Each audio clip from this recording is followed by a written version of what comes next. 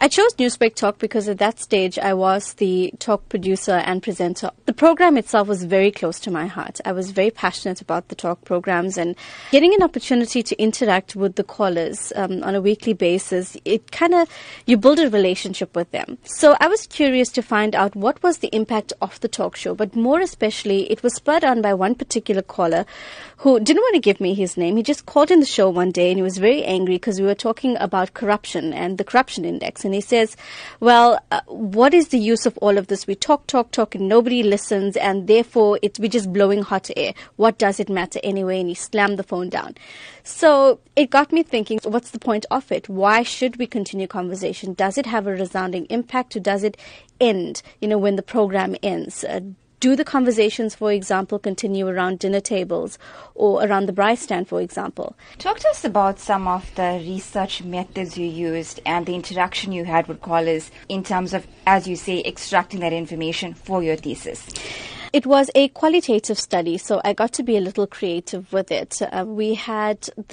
Research was done in two phases. The first was where I had a focus group and we had just a few of the frequent callers. We spoke for a good few hours and we explored everything about, it was a bit daunting as well because they had to answer questions like whether they liked me as a presenter or whether, they thought that I was too soft or lenient in certain issues. The second was the interviews, and those interviews was person to person. It wasn't a group setup. It was the same sort of questions that were posed, but it was more of an intimate setting. So I got to speak to them and engage with them about their own feelings, and they didn't have the opportunity to feed off the next person.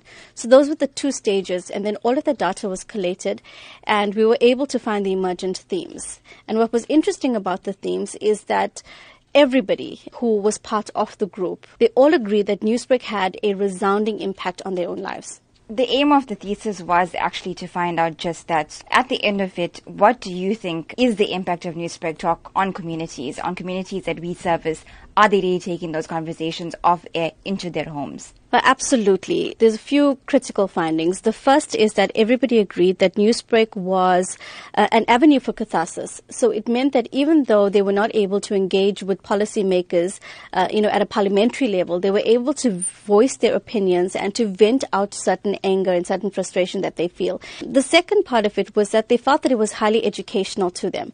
The third was that a lot of them felt as if their opinions would change based on the fact that they were able to hear what other people thought or other communities thought. It gave them a new perspective on issues that they thought were very black and white to them. They felt as if they were being listened to.